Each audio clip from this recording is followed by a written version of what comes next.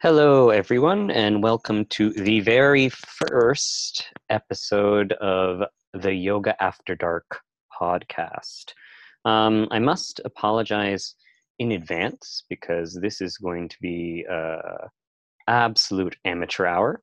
This is the first time I have done this alone, and it's also going to be a bit dated because we are currently in the midst of our coronavirus survival tactic something.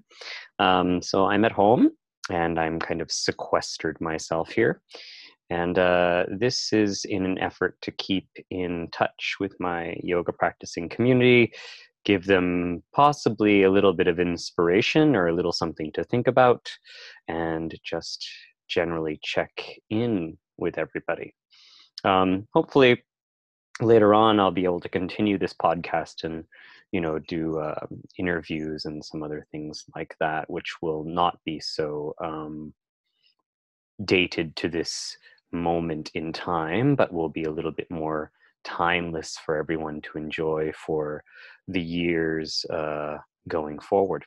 So I think what I want to center on today is the idea of building your own home practice. Now, most of you are Ashtanga practitioners, at least the ones that been practicing with me for a while, and so you are fully capable of doing your practice by yourself at home, though this, of course, comes with its own set of difficulties. And honestly, it comes with its own set of difficulties even for me. And I'm someone who has been practicing 90% by themselves for several years at this point. But usually I get up in the morning and I take my shower and then I get on the subway and I go to the studio and then I practice at the studio. So my body has some time to wake up in the morning, kind of get its bearings before I actually step onto the mat. And now that I'm just home, the trip from bed to shower to yoga mat is much more condensed. And so my body is really not ready for that first Surya Namaskara when it comes up. Um, and so there are a couple things that I like to do in order to prepare for that. One of the things I like to do is I like to take a few yin poses, and I posted about these on my Instagram the other day, but I typically take the butterfly pose, the saddle pose, and the caterpillar pose. Um, and I have absolutely no idea where these names were developed, but if you type in, butterfly pose yin yoga or saddle pose yin yoga or caterpillar pose yin yoga into the high speed online, whichever search engine you prefer, you'll be able to find information on them. So you can look them up. Typically, I hold these for about 3 to 7 minutes. Just generally, I don't really time them. I hold them so that I feel the muscles relax into the position, and once that's happened, then I switch positions. And once they're all done, then I can start my normal Ashtanga practice, starting with my Surya Namaskara. Um, the other thing that I am doing now that I'm practicing at home is I'm carving out a little special space for myself in my house. Um, so right now, what that involves is rolling up a carpet that's on the floor, moving a table out of the way, and then something that I've found extremely therapeutic over the last couple of days. I then sweep the area on the floor before I put my yoga mat down. So I sweep that area, get all the dust or whatever away, and then I put my yoga mat down, and then I do my opening chant. And so this has allowed me to really separate the space that I'm normally just walking through and my roommates are just walking through, and create this little like bubble of preciousness, this bubble of specialness around the space, which has allowed me to focus a lot more on what I'm actually doing with the practice when I get going, which has been very nice. So that's kind of my general routine at the moment, and I would love to hear from all of you about what kind of routines you're doing at the moment. And so now I want to get into this idea of having a consistent practice, even though you can't actually get to the yoga studio. So the Yoga Sutra that this pertains to from Patanjali's Yoga Sutra is the 14th sutra of the first chapter. And it's one of my favorite sutras, and kind of, I think, one of the Ashtanga community's favorite sutras. But anyway, it's Sutra 114, and it's Sattudirga Kala Nairantaryak Satkara Sevito Dridha Bhumihi. And in a nutshell, what that means is that your practice will be firmly established when you do it for a long period of time without interruption. And it must be done with devotion or in service of finding the truth. So that is all quite nice, but let's get into it a little bit. So what does Dirga Kala mean? Dirga Kala translates to a long time. Well, in general, when we're talking in yoga terms, a long time means a very, very, very long time. And since this is coming out of a tradition that employs the law of karma and reincarnation principles, this is often not bound by a single lifetime. So you can be expected to do this yoga practice for many lifetimes. Now, of course, here we are sitting in, or here I am sitting in the United States of America. Maybe you are sitting in Ecuador or China. Who knows? But here I am in the United States of America, and many people in the United States of America do not subscribe to the principle of reincarnation. And so if that's the case for you, then you only have one life, which means you're just going to have to dedicate yourself to this yoga thing for your entire life. So, you know, basically as long a period of time as you can manage.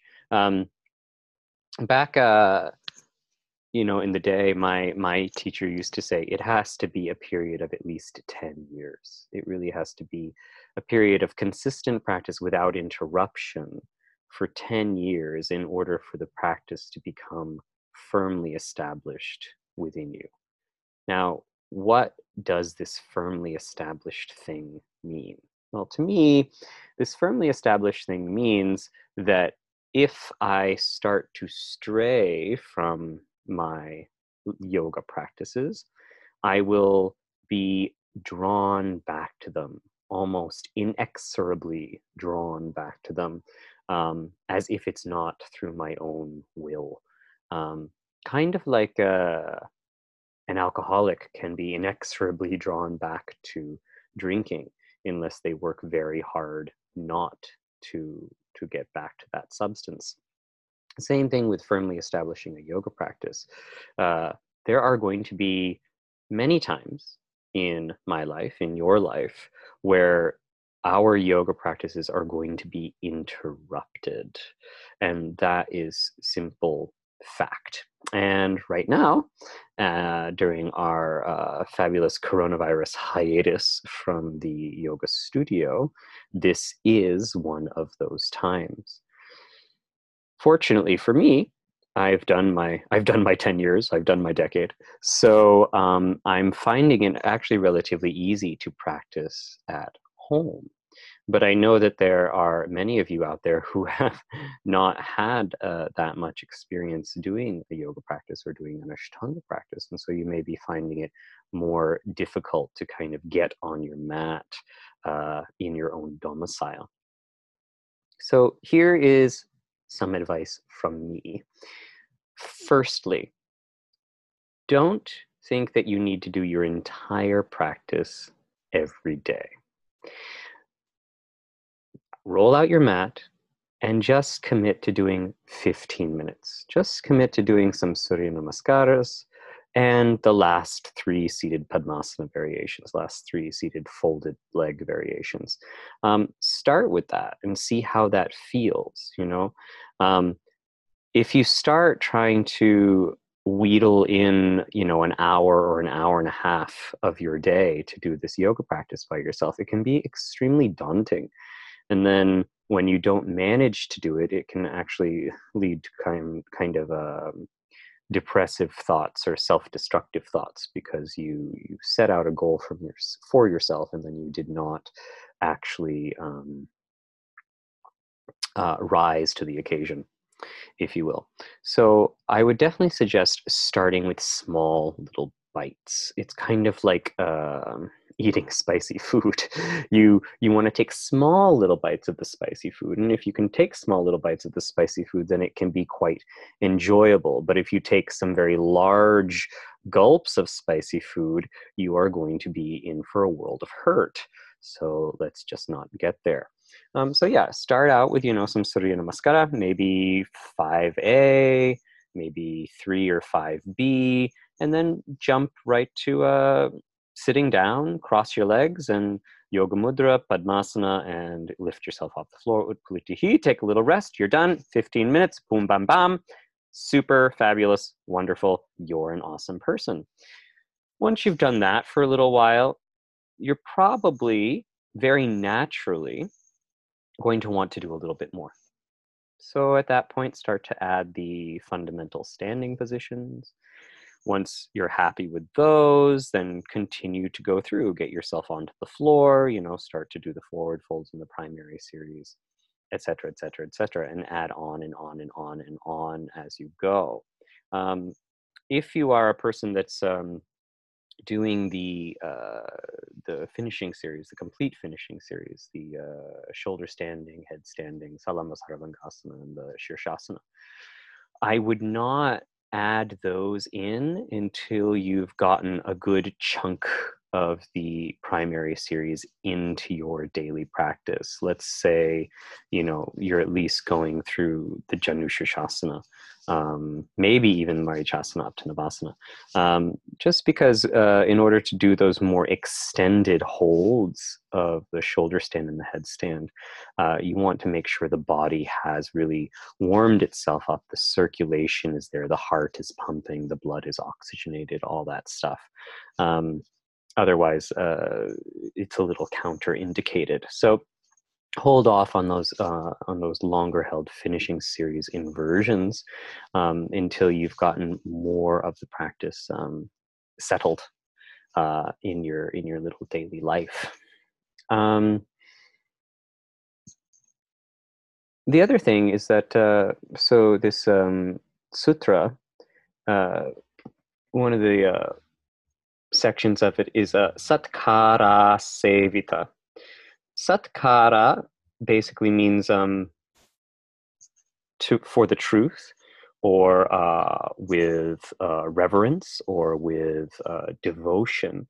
And then Sevita is to attend to something, to cultivate something. So when you're looking at your yoga practice over this long period of uninterrupted time, you need to look at it as, you know, what are you searching for? What are your goals with this? And your yoga practice should become a special thing, a transformative thing for you. And there are various ways to do that. You know, I just said I've found that sweeping the floor before I get on my mat is my special way of making my yoga practice a devotional experience. Maybe you don't want to be sweeping the floor before your yoga practice, I don't know. But you do need to find something to make the time you're setting aside a special time, a sacred time for yourself. And I think I can leave that up to you. Certainly, if you have questions or if you need suggestions, I'm more than open to giving you some. You can always email me. Many of you just have my phone number, so you can text me. But uh, yeah, the yoga practice does have to become something particularly nice. Um, and something that initially really is oddly selfish, yeah, because you're taking time for yourself. You're taking time for yourself, which means that you are sacrificing time that you could be helping others. But here's the trade-off. If you take that time for yourself, then you are in a much better position to help others when it actually comes to it. Um, and if you take this time for yourself to build your mental focus and to build your own clarity, then when you need to make tough decisions, you will be able to make them. And when you need to be patient, you will be able to be patient. And when you need to act, you will be able to act. So these are all very good things and very worthwhile things to take just a little time every day to keep yourself sane. And certainly at this juncture in our existence, personal sanity is going to become very important. I think that is about all I want to say about that right now. Again, apologies for the amateur hourness of this very first podcast, but just kind of wanted to reach out and let everybody know what I'm doing and keep the avenues of communication open. And shortly, hopefully, I will have some more things for you to keep in touch with me with. I think we're going to do a philosophy talk, which will be recorded and that will be open for people to ask questions and things like that on Saturday. And 2 days from now on Friday, I plan on recording a lead primary series with a student or two. So you'll be able to have access to that and you can practice along at home if you find that that is helpful. Thank you very much for listening. I very sincerely hope that I will be able to see you soon. And best of luck. Stay safe, stay well.